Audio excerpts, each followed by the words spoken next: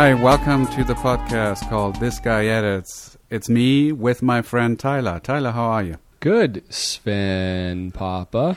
So basically what we're doing in this podcast is we're feeding you a good diet of great films. That's really the main thing that you can get out of this podcast. Because we want to inspire you. Yes, it's about editing, and we're going to take a look at scenes and take them apart and figure out what we can learn from them and apply it to our own work, and possibly you can do the same.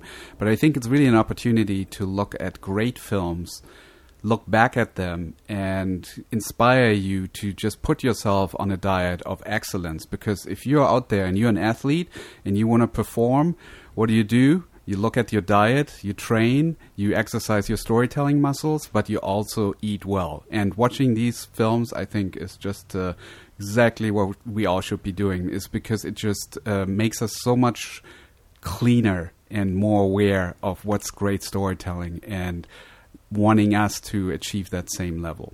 That's my message. I hope I brought it across. That's why we're doing this. And I really enjoy the fact that every week we get to see a film that maybe, like this one, for example, I haven't seen in years. I forgot a lot about it, so I had to rewatch it. Yeah, and it's a little fun to sneak a stinking piece of crap in there, too, and talk about that. Exactly. But you have to subscribe to the podcast for the day that happens, and tell a friend about the podcast. Subscribe on iTunes, Spotify, Stitcher, wherever you are listening to us. How are you doing? Doing pretty good. Just moving on through life. How about yourself?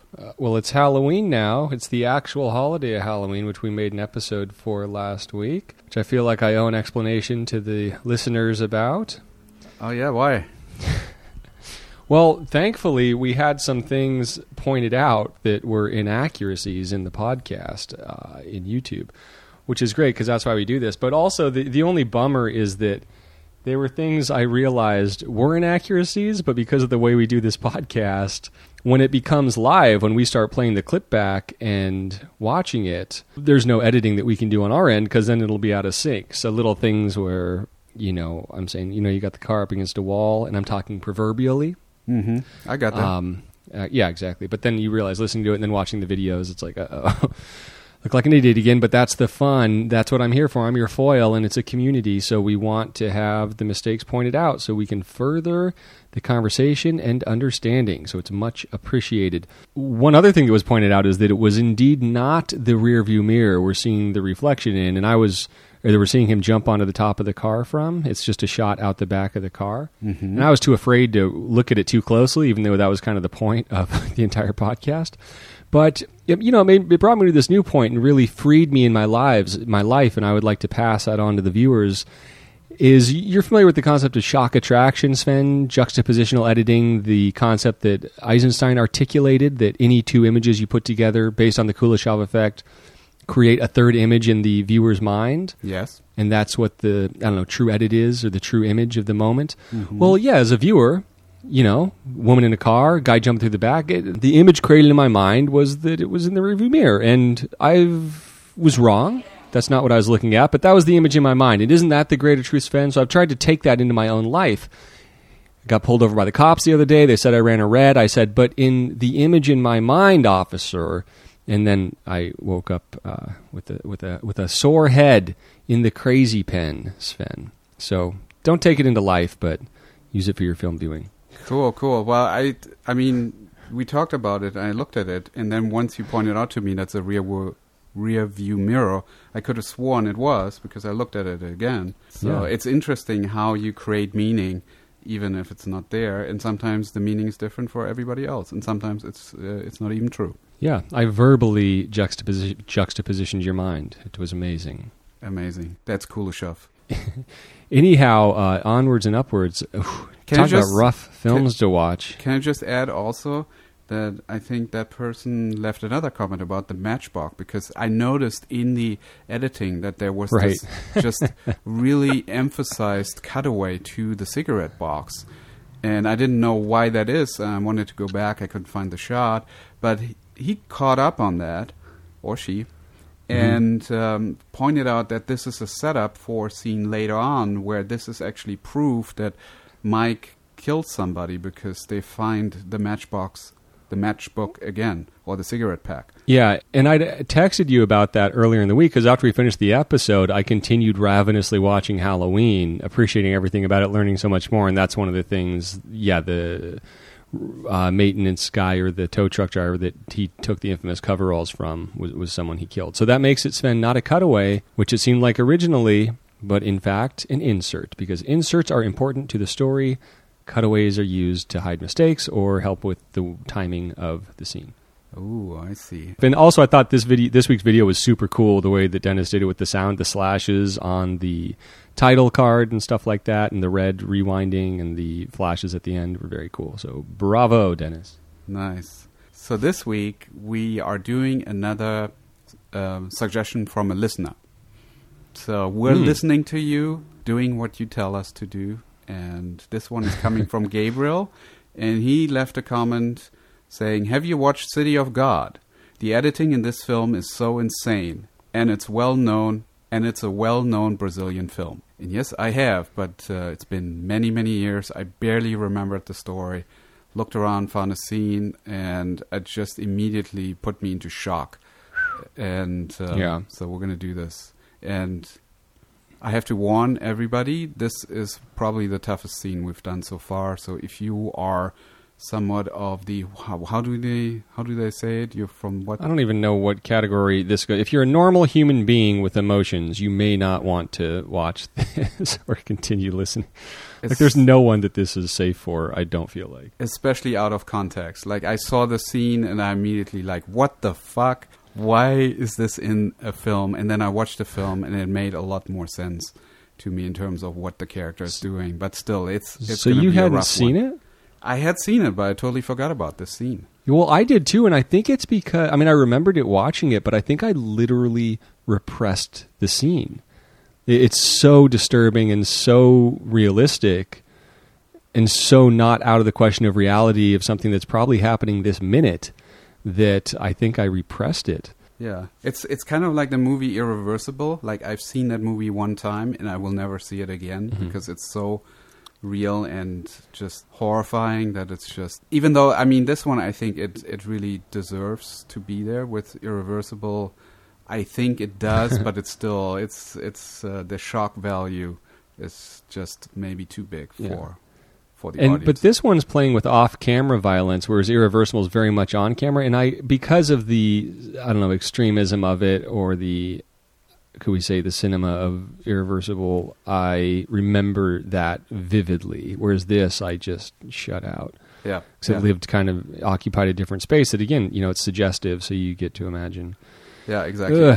And I was thinking, I looked great choice, Sven. I looked at some other scenes from the film. I'm like, should we really want to do this? But it just, I don't know. I think we should. So let's do it. We have no choice now. We're doing it in 3, 2. No. Okay. So now what? Or let's not do it. What do you want to talk about?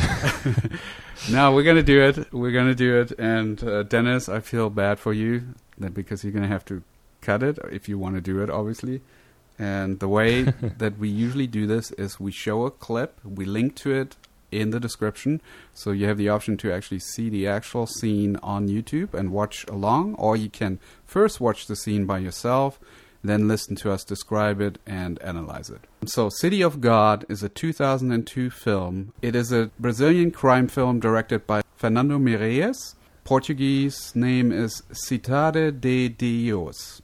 Cidade de Deus, I think. Released in its home country in 2002 and worldwide in 2003, it depicts the growth of organized crime in the Cidade de Deus suburb of Rio de Janeiro between the end of the 1960s and the beginning of the 1980s, with the closure of the film depicting the war between the drug dealer Lil Zay and vigilante-turned-criminal knockout Ned. The tagline is, "If you run, the beast catches you. If you stay, the beast eats you," which is synonymous with "you're damned if you do and damned if you don't. Film received worldwide critical acclaim, nominated for 4 Academy Awards, including Best Cinematography, Best Director, Best Film Editing, and Best Writing. It was submitted as Best Foreign Film, but did not end up being nominated. Foreign film is always a strong category. Those are my favorite films each year, especially anymore. We should also just add that this film is just like, I don't know, there's so many different styles and editing techniques in there. It's like, it feels like a Edgar Wright movie at points and a Guy Ritchie movie. There's so many little things that they do with the editing, where they do like zooms and freeze frames and all kinds of crazy stuff. And maybe that scene doesn't quite represent that, but just keep that in mind as well, that they're very stylistic. Yeah, it's become a huge reference point. Now Good. I get to disappoint all the people that have studied this relentlessly. Okay, 3, 2, click. Oh, there's peanuts in this scene. Maybe it won't get bad. So we are somewhere in the slums of the suburb Rio de Janeiro, and we see a bunch of kids hiding in like a backyard of just a raggedy little shack, and they're talking about what it's like, how they want to be like gangsters and kill people and stuff, and how they want to be like little Z, who is just right behind them and just hitting one of the kids on the head. And all these kids start running away, squirming away, and they're grabbing one little kid, probably the smallest one. This, by the way, is all shot documentary style, so it feels super real. And so they're cornering that little kid. We can see the gun in the shot in the foreground. There's another kid that seems to be with the adults. And all the kids were trying to run away. One didn't make it, so they bring him back, and now they've cornered this little kid and this slightly older boy in the corner and giving them a choice. Do you want me to shoot you in the foot or the hand? And we're just zooming down on the little kid who now has to make a decision. And I guess they're going for the hand. And little But kid we also starts don't even know if crying. this is real, if they're being bluffed or they're being pimped, or like that should be victory enough for him that they let him choose, and then he actually shoots them in the feet. And he did. They pick the hand, he shoots him in the foot. And at this point, I'm like, what the fuck? I didn't think he was actually going to do it. I'm relieved at this point. I'm like, oh, it's just one little toe, the front part. Yes. So then he walks over Could to be the other worse. kid that is just standing by, and he tells him, well, you need to kill one of the two kids.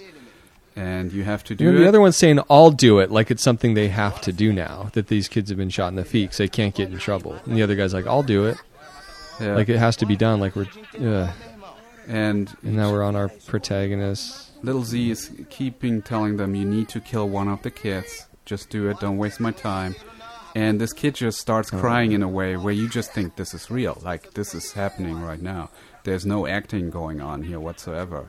I'm wondering, how did they make this kid perform like this? And then off camera, he shoots the other Fires kid. off camera, so you think he's faking it.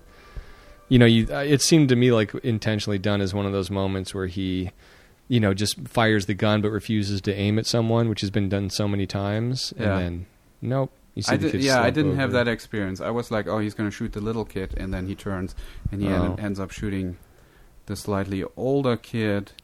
And we see the older kid like fall over in soft focus. That's as much as we see of the violence, but it's just like it's imprinted in your head. It's I was just upset when I watched it, out of context. Yeah, it's in rewatching it. It's having watched the scene recently. It's even worse because now you know that they aren't going to get out of it, and it's what a world we live in. Yeah, so out of context, I just thought, okay, this scene is just there to tell us how rough it is in this neighborhood, and how just there are no rules, and you just live by the gun.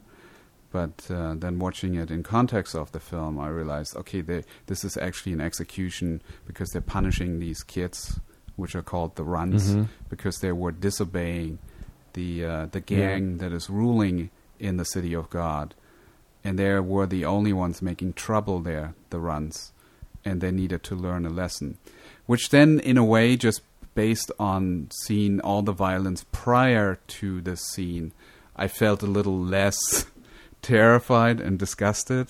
But it's still as intense as it gets when it comes to showing violence in a film. And if we want to... Yeah, and if you want to go back through it and look at this thing, Sven's talking about the documentary style, and it's an amazing thing because it comes off as if it was filmed, just stuff was randomly grabbed. We don't know what we're going to be. And yet that's how it was done. And in the editing, it became very strategic in terms of how the footage was used, or that was just a creative decision that was made to have certain whip pans and stuff at certain points beyond the thing we want, just to give it that feel of immediacy and presence. And in all of that, the shot that I think is a really important one as an editor, that's the kind of thing you find in the editing room that's so easy to overlook, is at about 104. Okay.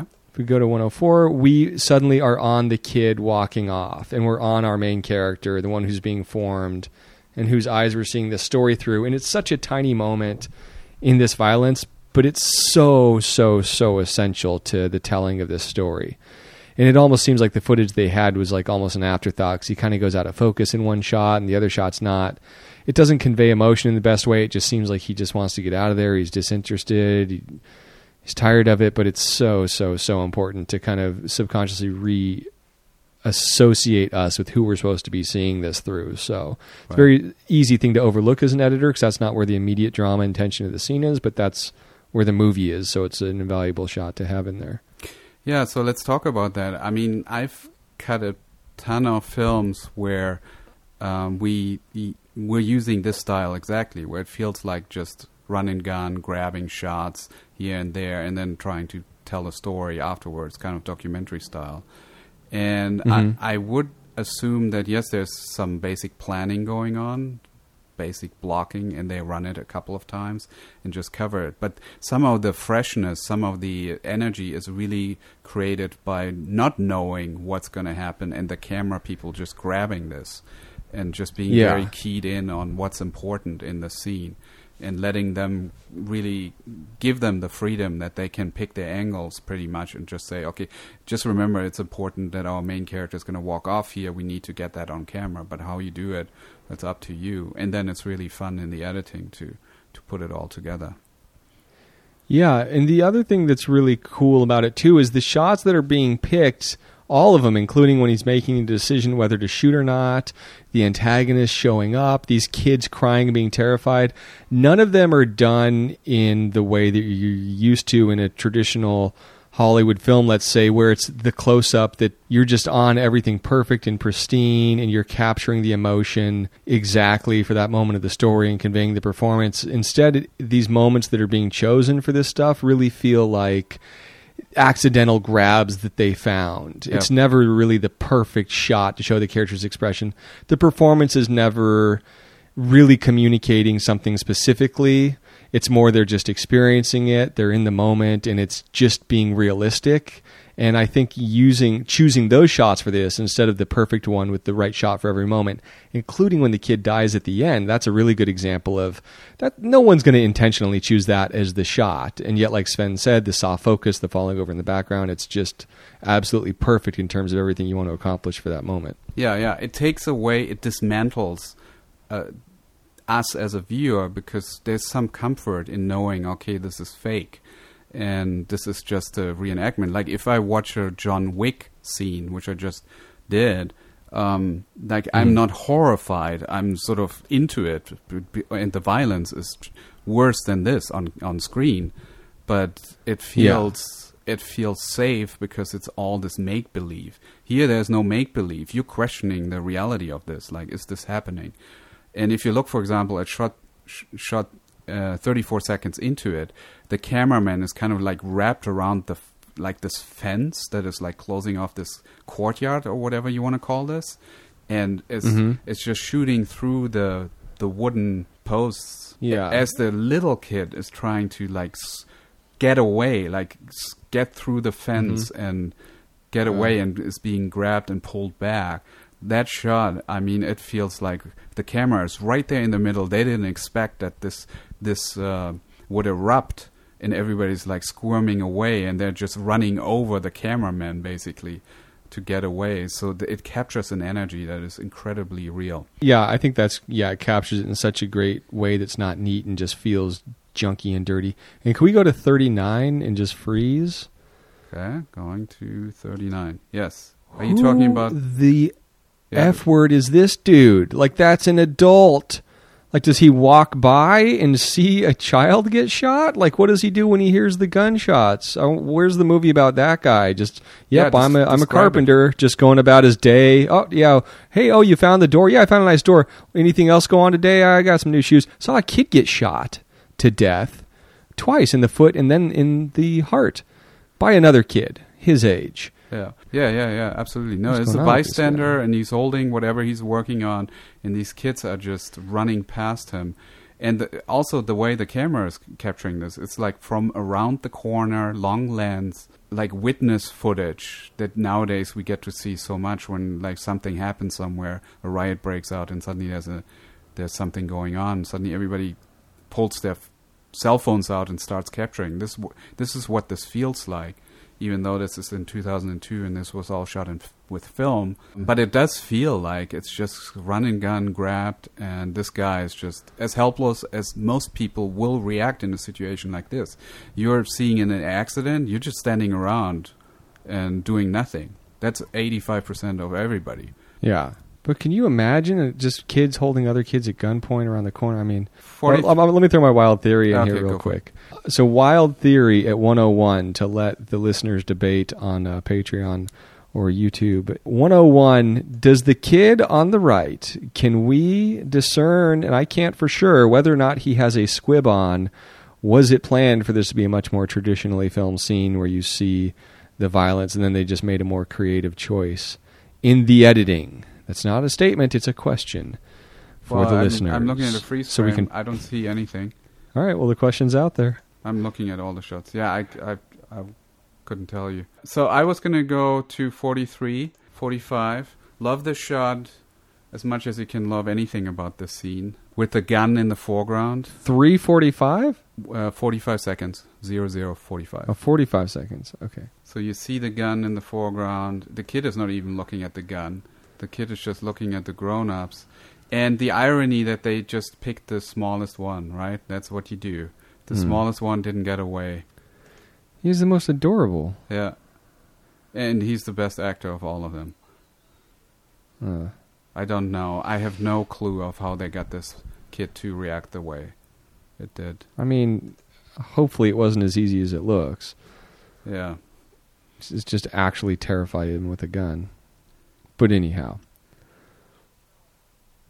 So there are a lot of whip pans. I'm keep watching. I'm at 111. We're going down on the kid as they need to decide about the hand. So pan down at 115 to the hand. Yeah.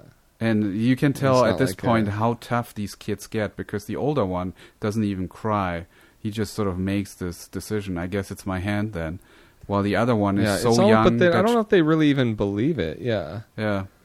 Like, it just seems like the other one know what's happening. Is also. so young, and like he buys into this fantasy. We think it's going to be a fantasy. He's just teaching him a lesson, but he's not. Yeah. He's that serious. Yeah, this thing is played through too many times where I see these kids getting their little feet shot, knowing that these guys are planning, knowing that these guys have to kill them going into it, and now that they're like torturing them, shooting their feet. I can't. I don't think I can take anymore. How many cameras do you think that they shoot with? Sorry, did I show not enough compassion for you? 2? I don't know. I don't know. I mean, no, I'm kidding. I want to say more. Definitely 2. I feel like they would have to do this over and over again if they shot with just 2. But also, at some point, where do they go? You know, once you got 2 in there, the third one's not getting a shot from far back because the camera people are in there. Yeah. And it is film also, you know, so I'm sure there is that pragmatic thing that we miss now in movies where people actually do kind of make some of the calculated decisions I was talking about. Like, we can cover it by getting whip pans from this angle, and then let's just get a bunch of inserts, whip it around, get some inserts, and that ends up being most of the scene. Yeah. I mean, if you think about reality shows like Survivor, they have like 10 cameras, and you don't see any of them because they're so well prepared. in the challenge. Yeah, but you can tell this is real. Like, you can tell the camera person, especially with these inserts at like where I stopped watching at 126, is where you can just tell it's in close. You know, like there's a dude in there, and it's going to be kind of hard to. Right. I don't know. So between 2 and 3 cameras is probably safe to assume. Maybe Yeah. maybe one of the listeners actually has some insights on how they physically pulled this off. Yeah, and the last thing I would volunteer for this is cameras are expensive. You know what I mean? Like 2 film cameras, that's a pricey acquisition. So I don't know. You know, it's very reasonable that it may just be one for a film like this. But overall, the film looks like it wasn't cheap to pull off. I mean, they have crane shots and they have all kinds of stuff going on. That's kind of why it's such an endearing masterpiece. It is, and I mean, it is so gritty and so real that it really sets itself apart from a Guy Ritchie or Edgar Wright movie that sort of plays with the same language, but this just takes it to a different, darker level, I would say. Yeah. This movie broke me, Sven. Yeah, so if you thought we went over the edge and this went too far, do let us know in the comment section for wherever you are. And we'll try and find something better, lighter, not better, possibly better, but lighter next time. It's literally Halloween tonight, and I just feel like drawing the drapes and going to bed. I can't, you know what I mean? I don't need it. This is as horrifying as I can take. Next week we'll suggest a comedy or a heist movie. Good, but do watch City of God if you haven't. It's well worth your time, and it's good to keep watching great movies, not just what's out today, but great movies from the past, to put yourself on a diet of just clean art. And let us know if you find that squib. Totally. Sorry. Yeah, so check it out. Subscribe to the podcast. Just click that subscription button. I think you can leave a review quite easily. And most importantly, if you're enjoying what you're hearing, if you think maybe we're a couple fools, you need to build an army to hate on us, tell a friend about the podcast. Send them our way. We love the feedback. For sure. And thank you to Curtis for the music. And as Sven always says, happy editing. There's no sane zone, so put your head between the speakers. There's no sane zone, so put your head between the speakers. And I think what we should do the first time around, I think we didn't quite do that in Halloween, and you can cut this out. We didn't really describe what was happening. We were already talking about what it means. Yeah. So I know. I screwed up. That's not it's horrible. That. It's also a horrible video because of me. It's okay. One of the podcast episodes has to be the worst one. That's just the rule. So it might just be the one that has the most listeners so far and not be our best. Ooh.